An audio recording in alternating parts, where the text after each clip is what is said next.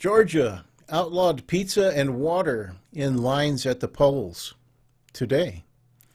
Indiana legislators are putting corporations ahead of counties and cities. Hi, I'm Christopher, and this is the Christopher Awney podcast, where I talk about GPS, God, politics, and sex. But it seems like there's a lot more politics going on these days. Today, Georgia's Republican legislators outlawed giving pizza and water to people standing in line at polling places. To clarify, it was in an area that they had 11 polling places, and suddenly they cut out 5 of those polling places. So, incidentally, those 5 polling places that were eliminated were all in black neighborhoods. The result was that people had to stand in line for 5 to 6 hours just to vote. And that didn't deter them from sticking around. Friendly people came around and handed them out some pizza, free water to the people who were standing in line to help them to endure and to stick with it. Well, the Republicans couldn't have that. They are trying to deter them from voting. That's what's going on across the nation. Also, because the Republicans eliminated 5 polling places, some of those disenfranchised people showed up at the wrong polling place to vote. And they were allowed to fill out a provisional ballot, which was then sent to the right polling station to be counted. The Republicans aren't going to stand for that either. In the same bill that they passed today, they outlawed ballots filed at the wrong polling station. You think Georgia is an isolated incident? Republican legislators in 43 states are filing numerous bills to make it harder to vote.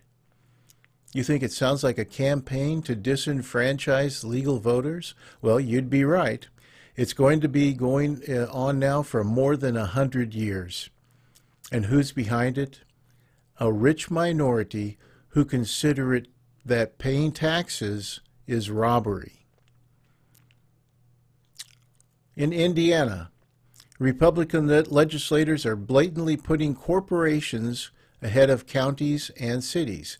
Today they're working on a one-size-fits-all bill to force counties and cities to accept wind turbines whether they want them or not. Now, some counties and cities have already voted to approve wind turbines, and tens of others in the state of Indiana have voted against wind turbines. The Republicans are doing away with the Indiana trademark home rule laws that allowed counties and cities to decide their own fate. And a key Republican explains it this way: it'll benefit corporations and the economy. They are also moving a bill forward to take control away from the Democrat-controlled Indianapolis city, including their Metro bus system and the Indianapolis Metro Police Department, and putting the state in charge. Indiana Republicans already removed all protections from Indiana's wetlands so that developers can now move in and build over the remaining of 25% of Indiana's wetland heritage. 75% is already gone. Now it's all open to development. Republicans across the nation are consolidating their power in preparation for legal challenges to the For the People Act, which is now in Congress, just currently passed the U.S. House and is processing its way through the Senate right now. The For the People Act will curtail corruption and voter suppression. How is that a bad thing?